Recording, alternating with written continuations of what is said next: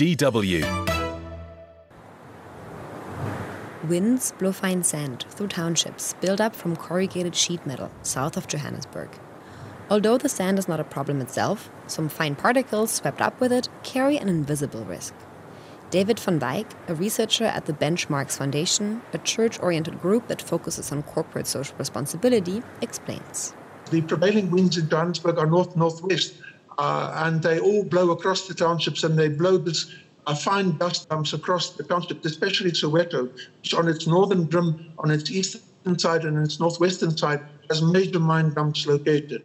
There are 130 old gold mines in the area, and at each there can also be found uranium, thorium, barium, and other radioactive elements, in addition to heavy metals.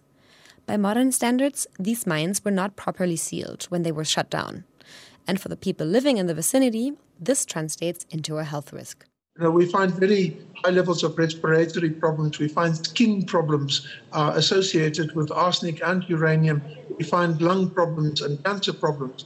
These remnants from the mining era continue to be a major problem, David van Wyk says. Gold is essentially responsible for the existence of the Johannesburg metropolis. But the gold brought with it the byproduct uranium. Starting in the 1960s, uranium was also processed for use in nuclear energy. Anthony Turton is a professor of environmental management at the University of the Free State. He has studied the history of gold and uranium mining in the region. Over 120 years of gold mining in South Africa, for every ton of gold that's been mined, between 10 and 100 tons of uranium has also been withdrawn.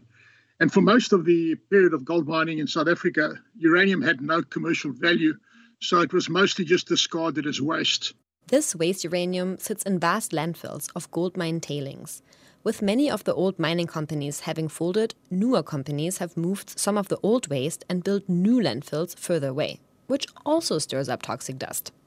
Mariette Lieferinck, who is CEO of the Group Federation of a Sustainable Environment, has been educating people in Soweto about the dangers of these fine particles for many years. She also takes water and soil samples to the authorities. But it's proven to be an uphill battle. Even though I may not be a physical scientist, as one of my colleagues said, we have brains. We do understand if there is a risk or a hazard. And it is really extremely disheartening when you present these findings and recommendations to the regulators, the organs of state mandated to protect the public, that they are ignorant of even the existence of these reports. South African authorities have not yet made the issue a top priority, even if studies show that the radioactive hazard is real. Further investigations are due to start shortly.